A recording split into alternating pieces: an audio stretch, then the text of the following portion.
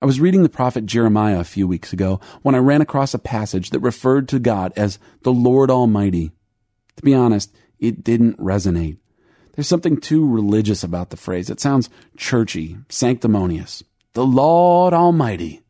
It sounds like something your grandmother would say when you came into her kitchen covered in mud.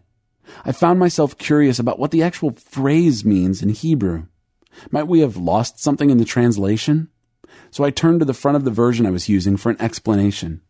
Here's what the editors said. Because for most readers today, the phrases the Lord of hosts and God of hosts have little meaning, this version renders them the Lord Almighty and God Almighty. These renderings convey the sense of the Hebrew, namely, He who is sovereign over all the hosts, or powers, in heaven and on earth, especially over the hosts, or armies, of Israel. No, they don't. They don't even come close.